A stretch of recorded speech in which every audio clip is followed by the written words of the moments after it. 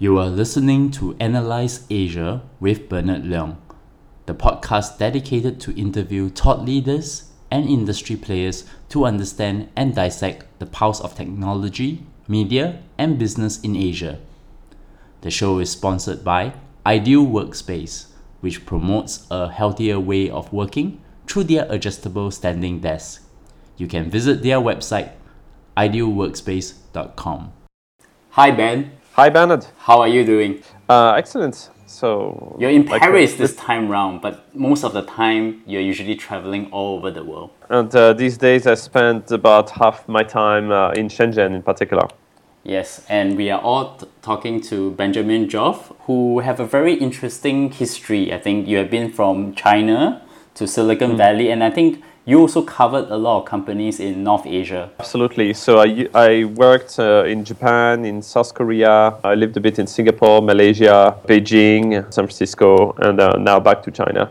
To my understanding, a couple of very well-known venture capitalists have spoken to me, and they also partake interesting companies that you have invested in as well. So, but I think to talk about your story, how did you start and how did you landed up in China and then started moving around the world as an angel investor and an entrepreneur as well? I'd say it's a story of curiosity and encounters, probably. Initially, I'm originally from France. When I graduated, I wasn't super excited about working in France or Europe. I had studied Japanese in addition to engineering. I felt a lot more interested about what was going on there. And I felt also I was more active than when I was not in France, than when I was in France. Went to Tokyo and worked in Tokyo for a couple of years in consulting. Then a couple of years in telecom. Then mobile was booming at the time and found it was really interesting. That time I also discovered what was going on in Korea around social networks and gaming. I'd say that kept me in the region, and after Japan I decided to move to Korea to see it more closely. After that I got curious about China because being in Japan and Korea everybody was talking about China, but very few seemed to really understand what was going on. After quitting my job in telecom, I started to do some consulting work. Mostly researching the Japanese and Korean markets. Then I realized I could possibly expand that to China. So I went to Beijing and I was expecting to stay maybe 6 months, and I stayed about 6 years. Ended up starting a consulting company, building a team with Japanese, Korean, Chinese consultants, starting an event called Mobile Monday in Beijing, which was an extension of the global Mobile Monday network that was connecting people in telecom and in mobile in particular. That got me closer to startups. So even though initially my consulting clients were mostly large companies, I increasingly was working with startups and ended up doing some angel investment, doing advisory work. That was my entry to China and the reason I stayed around in East Asia. Well, you produced 3 interesting reports through your consulting firm. And I think there was talking about Cyworld, and I think, if I'm not wrong, was Mixi and even Tencent before they IPO, right? Yeah, they were already IPO, but Tencent at the time was probably 2008 or 9. Very few people outside China actually knew about the company, even though it was already a giant. I found that the business models and the services they had created or adapted from elsewhere were very interesting to study. In addition to, I'd say, our clients for whom we were doing custom work, we decided to publish some research to get more visibility, also give more visibility to various Asian markets to show that there was innovation outside Silicon Valley. I knew about those reports, and that was how I got to know you, and they were highly cited by people who wanted to gain an entry understanding of the Chinese market. After the consulting part, you also done some angel investments as well. It were 2 companies that I know was Simmune and Gango. So what's the story behind the angel investments? How do you get to become an angel investor? Everybody has a different story, but for me it was feeling that I had some knowledge and expertise in the sector and finding a company that was really early stage where I liked the creators, I liked their vision. I felt I could maybe help them with understanding the market they were in, understanding how to build the company. Of course, when I look back, I probably made tons of mistakes because I had some market knowledge that actually managed to help some of those companies raise money or get some visibility. Probably as an angel investor, unless you're extremely well connected, the first deals you're going to see are not going to be necessarily the most exciting. They're going to be exciting for you, but the professional investors will have all sorts of criteria that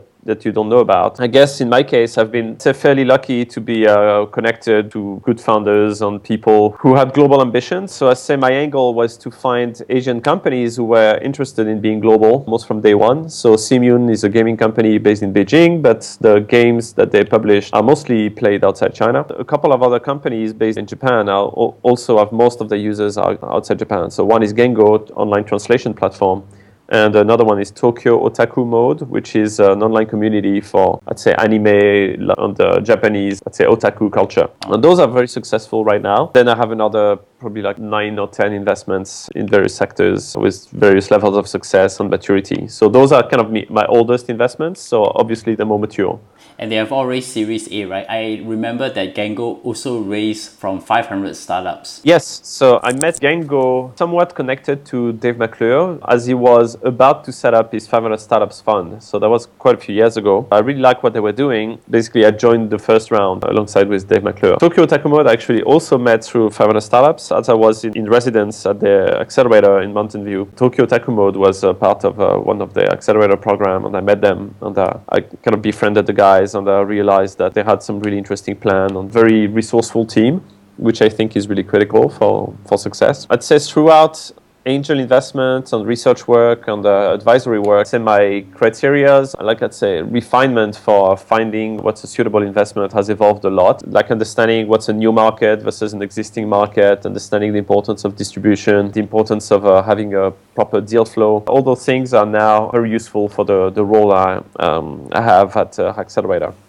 And then after that, you traveled to Southeast Asia, and you were in Singapore and Malaysia for a while before going to Silicon Valley and then back to Shenzhen. So what happened on that leg? I guess after a lot of consulting work, I got the itch of doing my own product. Of course, I had done so much research, I thought I had the best idea in the world. So I went first to Silicon Valley to test the idea and discuss with people. So there I actually joined the Founder Institute for a while. And then when I felt I was ready to start building something, I went back to Southeast Asia looking to build a team.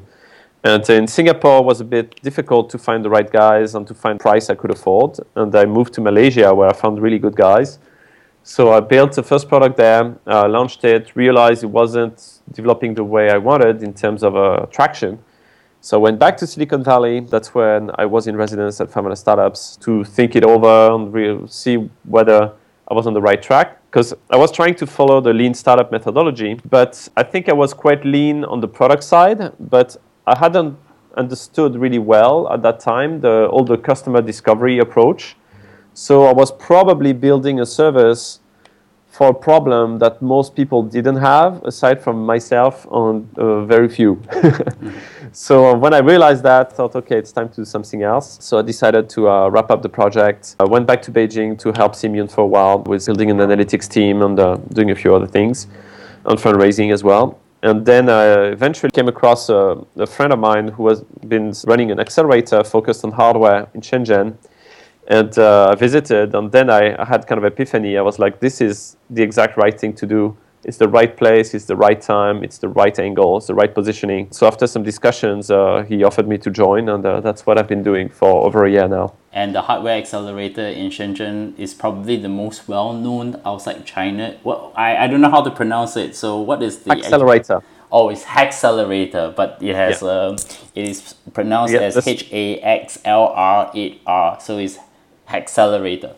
That's the way to say it. And in short, we call it Hax. What does Haxcelerator do? So Haxcelerator is an early stage investment company that has also a program with a lot of support to help hardware companies go from an early prototype to an actual business. What that means is that by coming to Shenzhen, you have access to incredible resources for components and the supply chain. So you can first make sure your strategy is sound, then iterate really fast on your prototype until you have something ready to go into manufacturing. Then set up your own supply chain. And another aspect of what we do with consumer companies is to help them launch a crowdfunding campaign. So far, we've run, I think, 25 campaigns. I think about 20 of them reached over $100,000 and a few of them over $500,000. So do you fund them in Kickstarter or other crowdfunding platforms? We fund them before the Kickstarter. The Kickstarter takes place at the end of the program, for whom it makes sense. I mean, we've been recognized as the most active investor in crowdfunded hardware, but it's a bit of a misnomer because we actually fund the startups like months before they go to crowdfunding because we help them get ready for it. What's the size per round for these hardware startups?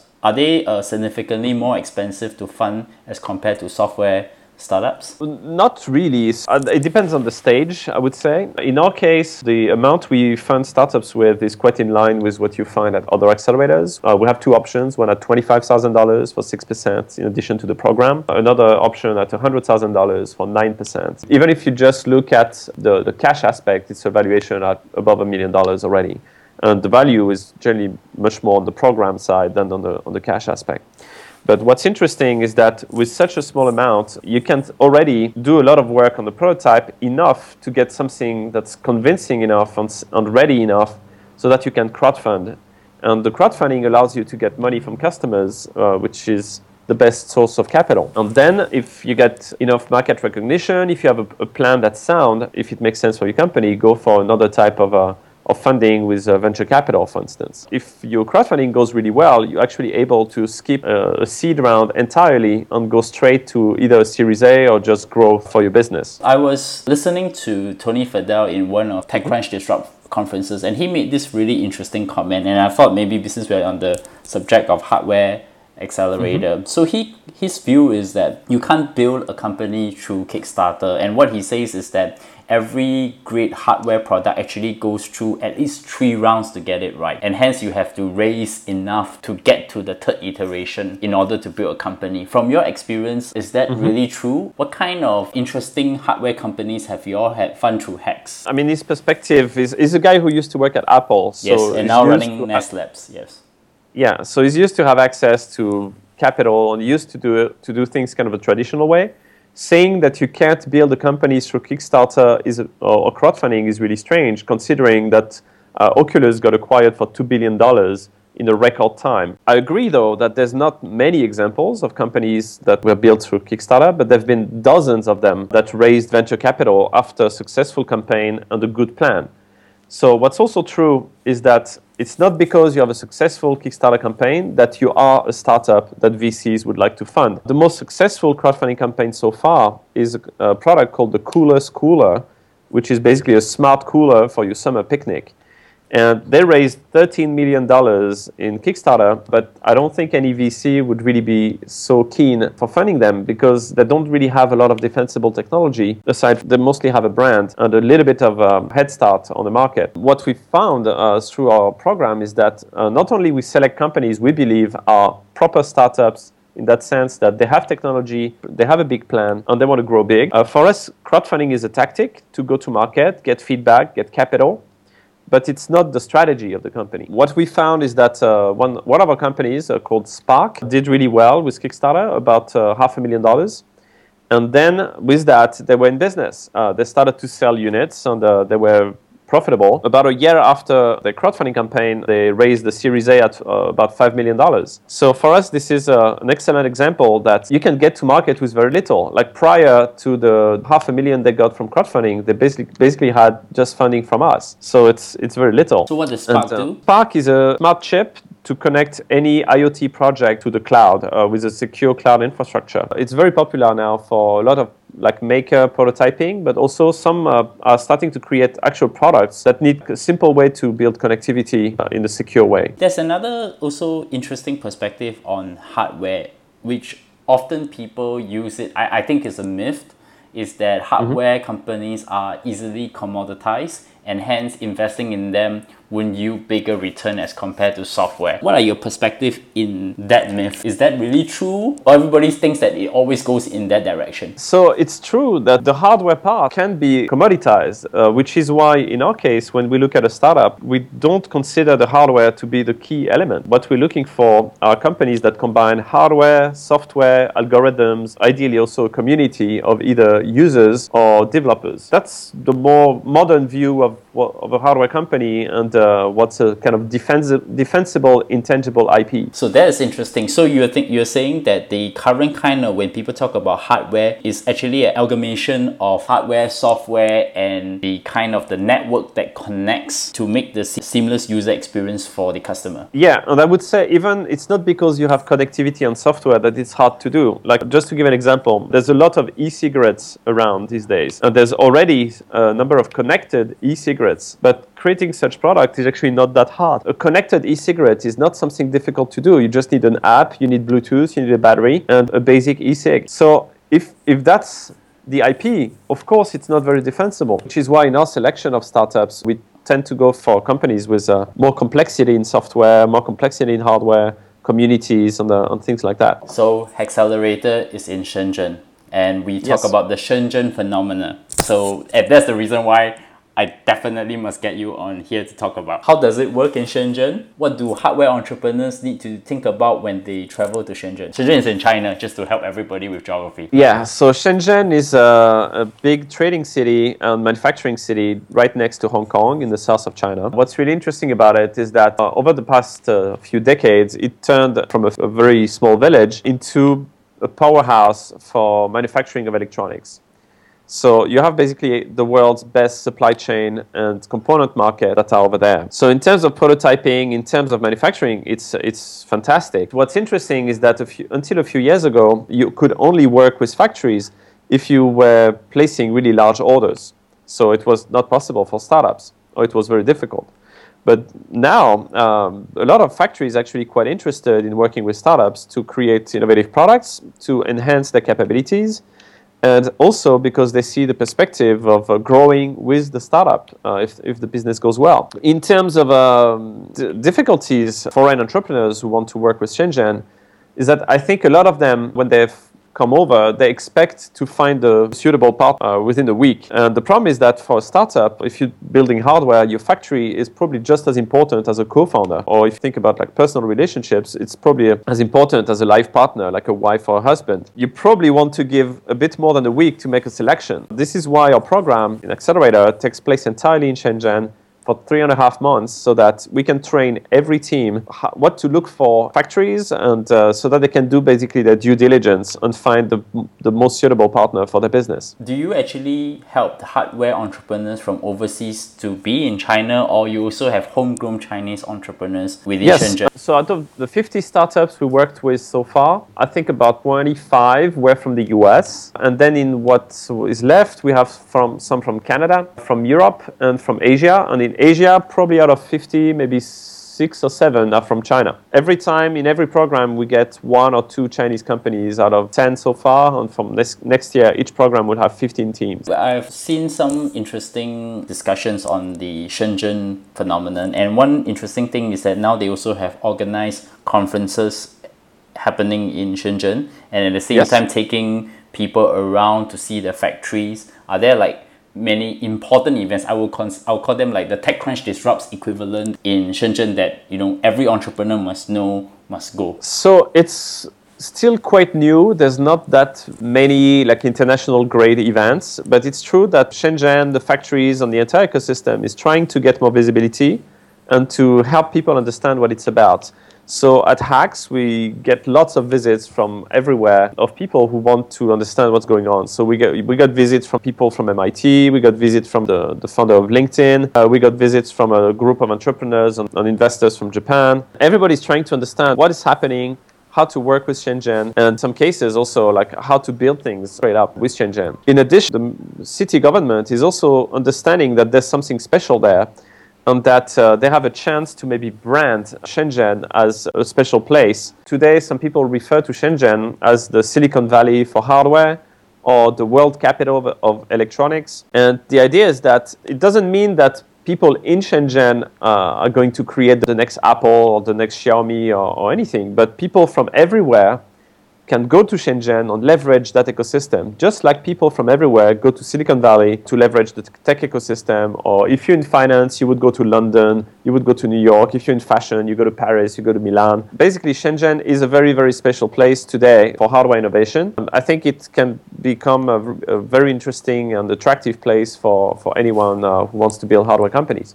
So you have lived in Beijing, so you probably would, people call Zhongguancun in Beijing as the Silicon Valley for China. How does that compare to Shenzhen in terms of like the investment environment and the entrepreneurs? Yeah, so a lot of people call different places the Silicon Valley of whatever. Of X, yeah. Yeah, but to understand what that means, you need to understand what are the components that make up Silicon Valley. So you mentioned investors, you mentioned things like talent. There's other things like infrastructure, market access, and there's a lot of elements to create Silicon Valley. Yeah. And I think, in a way, you cannot create the Silicon Valley anywhere, but you can create other forms. And what you have in Shenzhen is something that Silicon Valley doesn't have. Silicon Valley doesn't have that many factories and that much capability for manufacturing and prototyping. It's very limited, Silicon Valley. It's also very expensive. I think this makes Shenzhen a special place. Well, Shenzhen is also a very special place because it hosts one of the big three companies, I call the bad companies in China, which is Baidu, Alibaba, and Tencent. And Tencent is based in Shenzhen. So yes, the first question I probably ask is, how do the bigger companies influence the Shenzhen ecosystem? Because there is a strong manufacturing there, so you will see a lot of big companies would basically try to put very large manufacturing plants in Shenzhen. What's their influence against the startup companies in that kind of environment? I mean, most of those companies are software companies, so they don't really, even though they have like some hardware projects, it's still quite limited for those three. So I wouldn't say they really influence that much, aside from Tencent, which is based in Shenzhen and taps like a lot of talent from the region, and definitely also redistributes talent as people work for Tencent for a while and then go to start other things, or sometimes also end up being investors. In that sense, Tencent benefits the ecosystem. They also are a problem for the ecosystem because they really catch a lot of people that could be doing other things and work for other companies and startups or start their own things. I would compare that to what happened in Finland when Nokia was strong. Almost all the engineers graduating, they were all dreaming about going to Nokia. And that actually impoverished innovation in Finland because they were all going to a giant company. And after Nokia had more trouble, then all those experienced executives and engineers, they could start either their own thing or support new startups or invest in new startups. So that really benefited the ecosystem. In terms of who else benefits the Shenzhen ecosystem, I would say any hardware companies that is manufacturing things in Shenzhen, be it Apple or Amazon or Xiaomi, that actually benefits the ecosystem because it's all money that's being put in the region, and that helps create jobs, that helps improve the know-how of factories, improve the capability of the supply chain. That's why it's very hard to replicate such a place, because there's been so much money invested to this infrastructure. If you think about just the number of devices that have been built in Shenzhen and the know-how and the amount of capital that have been invested, it would be really difficult to replicate that somewhere else. Foxconn, I presume, being the largest manufacturer for smartphones, is based there as well. So they will also have a certain influence in terms of the manufacturing and the supply chain within that market. Sure. Absolutely. Yeah, Foxconn is a giant supplier. I have to say, though, that Foxconn is not necessarily like the company to go to when you're a startup, because they mostly work at volume. So the type of factories you would work with as a startup are factories specialized in smaller series and prototyping, but those factories can still scale to tens or hundreds of thousands of units. So there's actually what I call the sort of niche industries where people can actually do small scale manufacturing, but it's on demand. It starts small, but what's really amazing with this ecosystem is that you can start small and scale really fast. You can scale up, you can scale down. It's very flexible, it's very affordable, and it's open for startups now. So is the Shenzhen phenomenon a little bit like a AWS for hardware? That means you actually scale it on demand like that. Obviously, it's not the same as just like pressing a button to start a server farm. I'd say it's getting close to that. That's really something quite new. Is there any like sort of an aggregation website to understand Shenzhen, like getting around Shenzhen? Is sort of the manufacturing activity very diffuse across the city? The manufacturing activity is not in the city. A lot of it is actually toward Dongguan, which is like an hour or two away from Shenzhen city itself. In Shenzhen, what you have access to is the electronics district, where you have basically several blocks of buildings full of components. It's a maker's dream. Like for prototyping, it's fantastic. And all those shops are associated with factories. It can help you do your sourcing. So what's the name of the electronic street? It's Huaqiangbei. It would be very difficult to get like a clear picture of the ecosystem. I've seen maps locating the factories around Shenzhen, and you see thousands of them. So it's an entire ecosystem of manufacturing in that entire region. And given that it's very close to Hong Kong, is there any kind of spillover effects like bringing Hong Kong's financial capacity into Shenzhen? Because people talk about the Shenzhen-Hong Kong relationship. And Singapore is trying very hard to replicate that with Johor in Malaysia. I'm not too aware of what kind of connection is existing between the Hong Kong capital and Shenzhen manufacturing ecosystem. I think a lot of the Shenzhen ecosystem was actually kickstarted by people from Taiwan, including Foxconn, actually, if you think of it. So I'm pretty sure there are a number of investments going on from Hong Kong to Shenzhen, but it's not necessarily obvious how it moves, and it's not necessarily in the startup space. What do you see this ecosystem is going to evolve from your experience so far? Is it going to evolve towards being a sort of on-demand hardware building, and you're going to see more and more hardware companies that will flourish from this ecosystem? Also, one thing I do know, because from my own industry, Shenzhen is actually a connector point for logistics as well. So shipping out Shenzhen is actually another core competitive advantage that I think a lot of people don't think about in that situation. Obviously, with all the manufacturing going on, the products have to go out, and it's no surprise that Shenzhen is a harbor and is very busy. So in terms of where it's heading, I think there's a good chance that Shenzhen will evolve to be more accommodating, say, smaller scale manufacturing with the hope of going into larger scale. It's unclear how competition among factories is going to shape that. It's also really difficult for factories to find customers and to differentiate.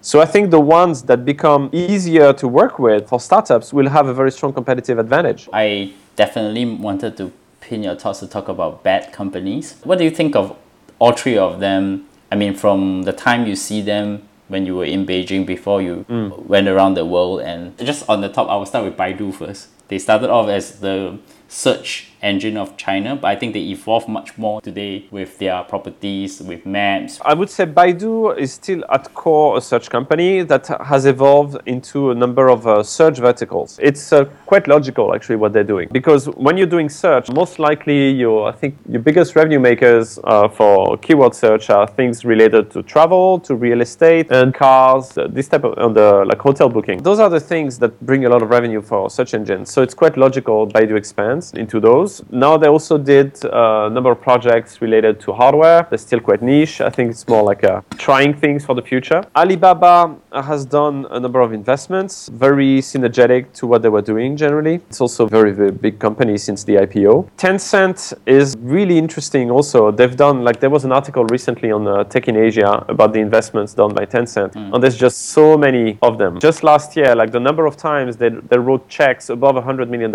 is just staggering, because the company is extremely profitable and they're expanding in all sorts of directions that are really, really interesting. They also have some international strategies which generally are quite, I'd say, soft in that sense, that they don't try to take over operations and to cut down. They don't try to change something that's already working. I think the acquisition of, for example, the company called Riot Games that makes the game League of Legends, that's very popular in the West, is a good example. So they acquired the company, and probably most of the users have no idea it's now part of a Chinese company. Tencent, of course, we know they started off as a QQ messaging app on the desktop, but they have basically also made a big switch to mobile messaging with WeChat, which is one of the biggest phenomenon in Asia. Just on the day when I turned on WeChat in Singapore, I discovered that not just I can connect to all my friends in China, but I also could connect half the world in Asia. So that shocked me on the core, that how fast they have grown, although under the radar. Yeah, so WeChat, for Tencent, it's very easy to push any type of entertainment or communication product because that's their expertise.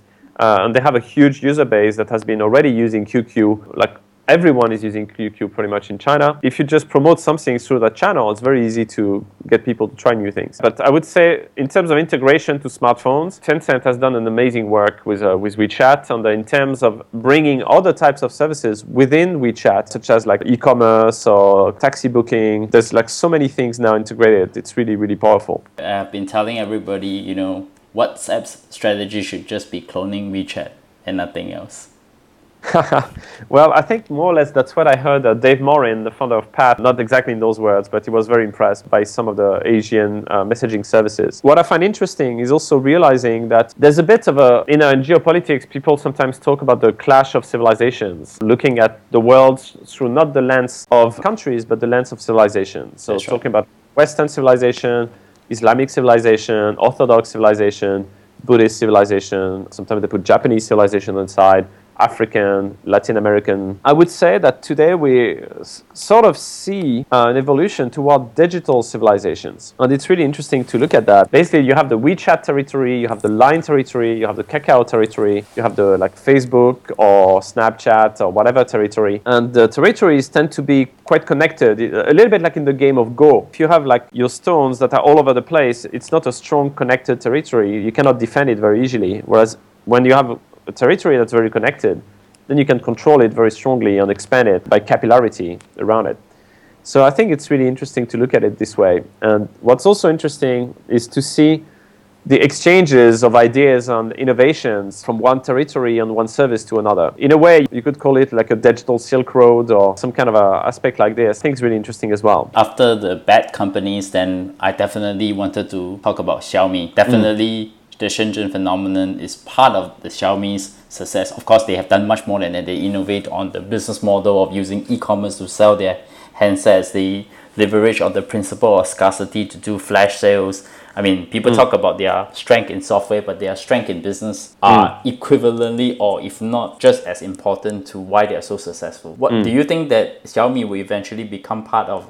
I would call it the BAX company. Maybe no more bets, but add an X there. I think they should already, because Xiaomi is said to be raising new funding at a valuation above $40 billion.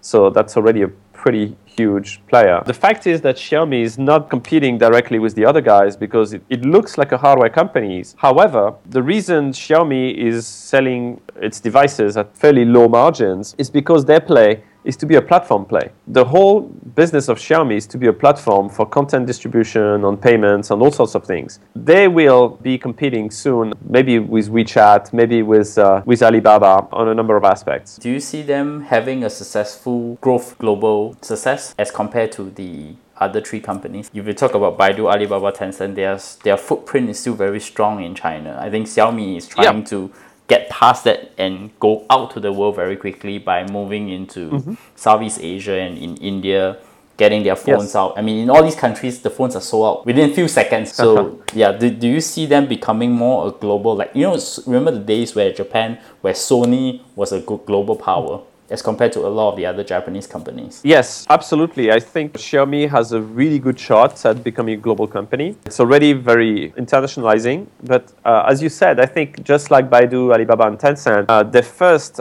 consolidated their business in a very profitable and very large market of China.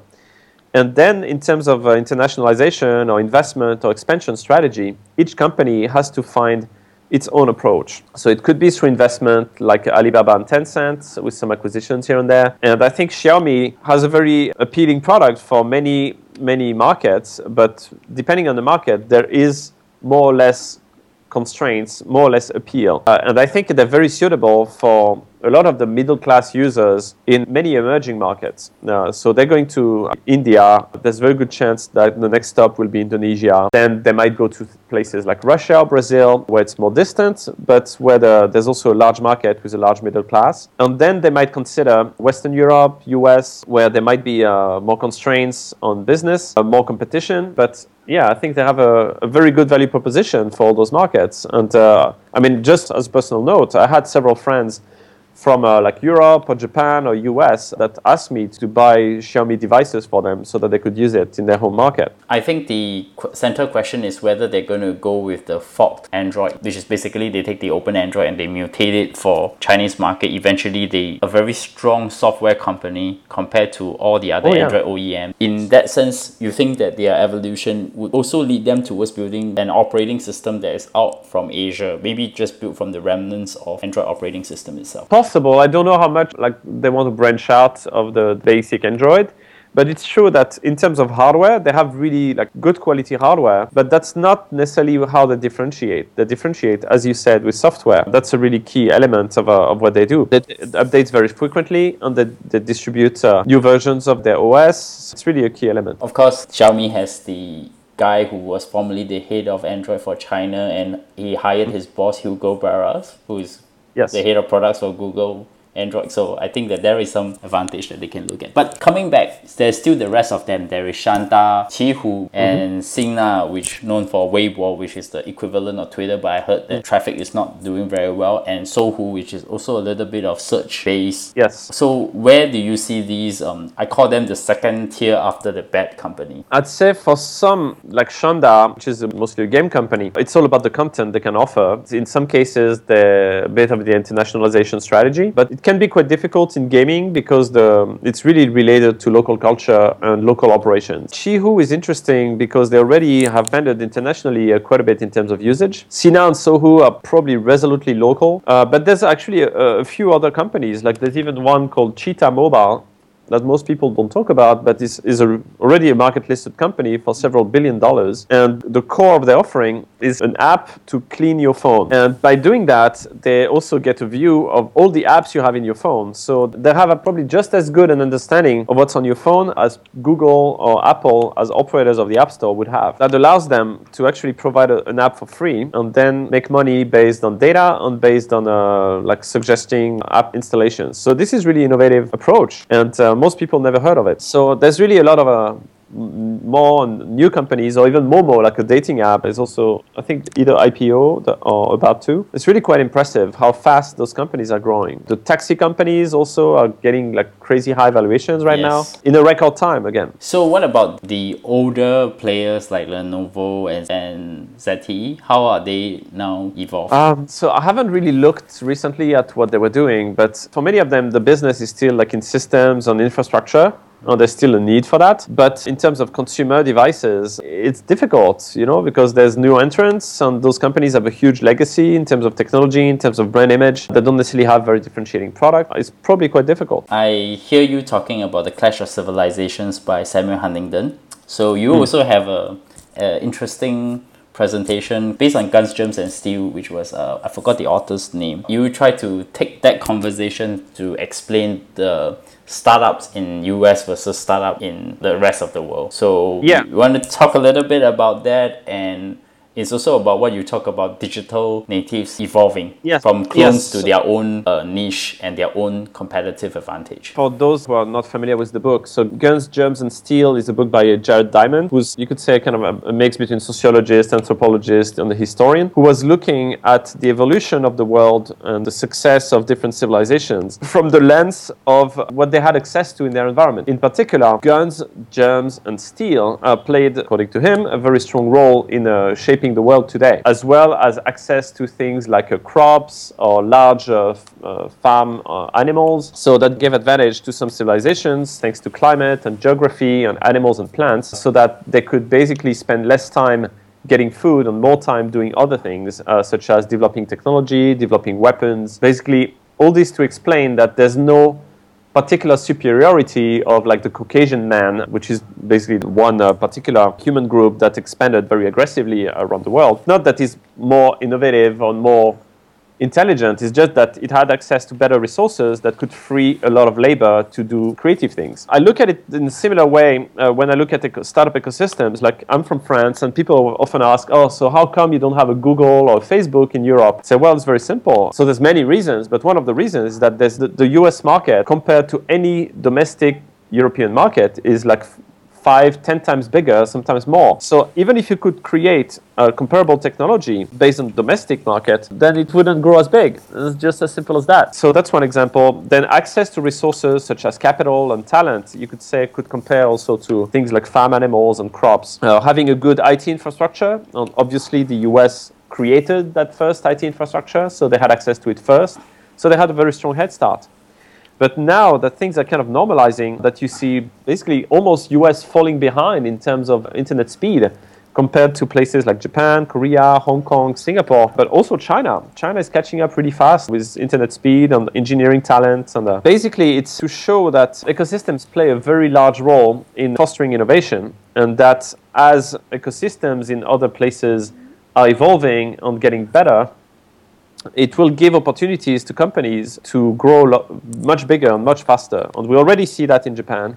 And recently, I think this year in India, there were a number of really big rounds of funding in e-commerce or transportation apps and a number of other categories that show that India is also picking up.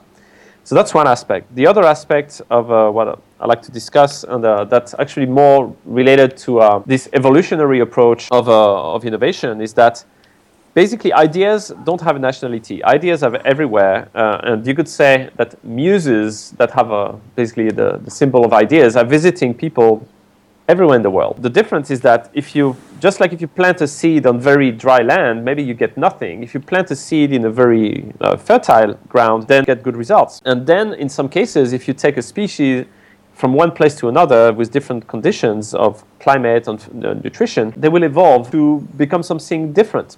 And I would say the same happens with ideas in the digital space. So you mentioned Tencent. Tencent started as a kind of local adaptation of ICQ with its QQ messaging service.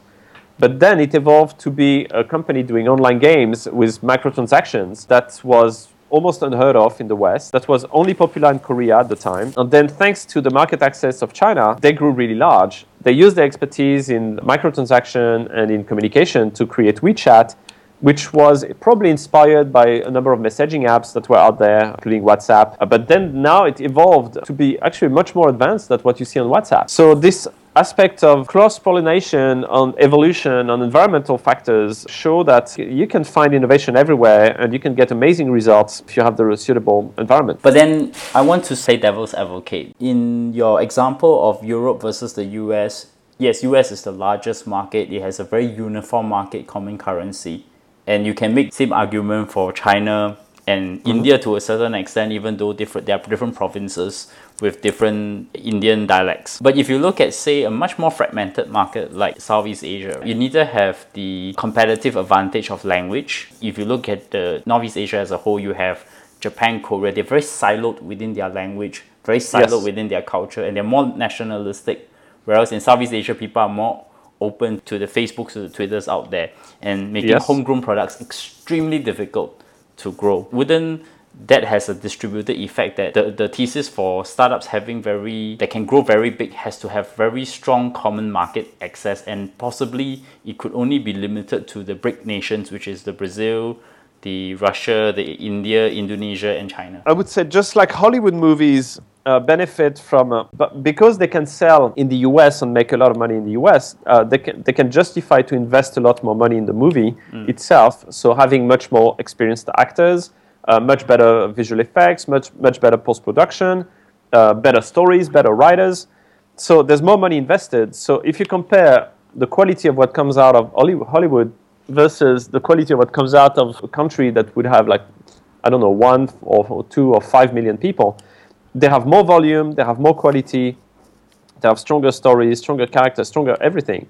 So obviously, if you don't protect any local market, they're going to be dominated by international imports. Unless they can find something that will resonate with the local culture. For technology companies, the challenge, as you said, is that many startups might not be viable in a domestic market, or might not be very valuable, or might not be able to compete against an international player. Let's say you do a taxi app in a country where there's 1 million people. Maybe you can be barely profitable, but you'll never go very big. And you'll never have enough profit to basically expand. And investors, unless you tell them, this was a test market, we're going to go bigger, by going to other markets, they're never going to give you money just to stay domestic. So I think, though, that there's some advantages is that most US companies, they start in US, and it takes them a while to actually being strong enough before expanding internationally. And when they expand overseas, they have to be quite selective. They cannot do everything at once. There's very few companies that actually went overseas successfully, especially companies that require a lot, like local operations. Very few of them expanded successfully before they reached a very large size. For a local, nimble startup, that's an opportunity to build a much more well-adapted local service and then possibly expand it to geographies that have comparable ecosystems. So I think there's opportunities this way. But as you say, in Southeast Asia, the challenge is market size, infrastructure, revenue, potential revenue, because the GDP per capita is much lower than in US. But there are sizable markets, like Indonesia is a sizable market. Singapore, for some services, like hyper-local services, such as like food delivery and things like that, could be a good start. Taxi apps, there's also like a number of opportunities, probably in certain markets. But yeah, like expanding internationally, when markets are not homogeneous is tricky. That's right. I mean, we are actually having that phenomenon of something like a Grab taxi raising 250 million for Southeast Asia. So the taxi apps have definitely changed the market dynamics, and Tokopedia, which is so-called the Alibaba of Indonesia, has just raised 100 million. So there are these new forces that will come into Southeast Asia. I mean, this will be very interesting because we have already seen that happening in China a couple of years ago, and it's beginning to happen in India plus Southeast Asia. And I'd like to quote actually Jack Ma on also another advantage that local entrepreneurs have is that when asked about why eBay didn't manage to beat Alibaba, even though eBay was a very large company and had a lot of resources, he said that eBay was trying to land jet fighters into rice paddies, because the Chinese infrastructure was very different from the US infrastructure, and eBay was trying to use pretty much the same way from back home in China, and that just didn't work. Alibaba and Taobao changed the business model, they changed the way to recruit users, they allowed merchants and sellers to actually communicate directly, whereas eBay generally doesn't want you to do that because they don't want you to bypass them, because their business model is based on commissions. Because Taobao changed the business model, they didn't actually care, but they would encourage you to communicate with sellers. All those elements mean that local entrepreneurs actually do have a number of advantages for building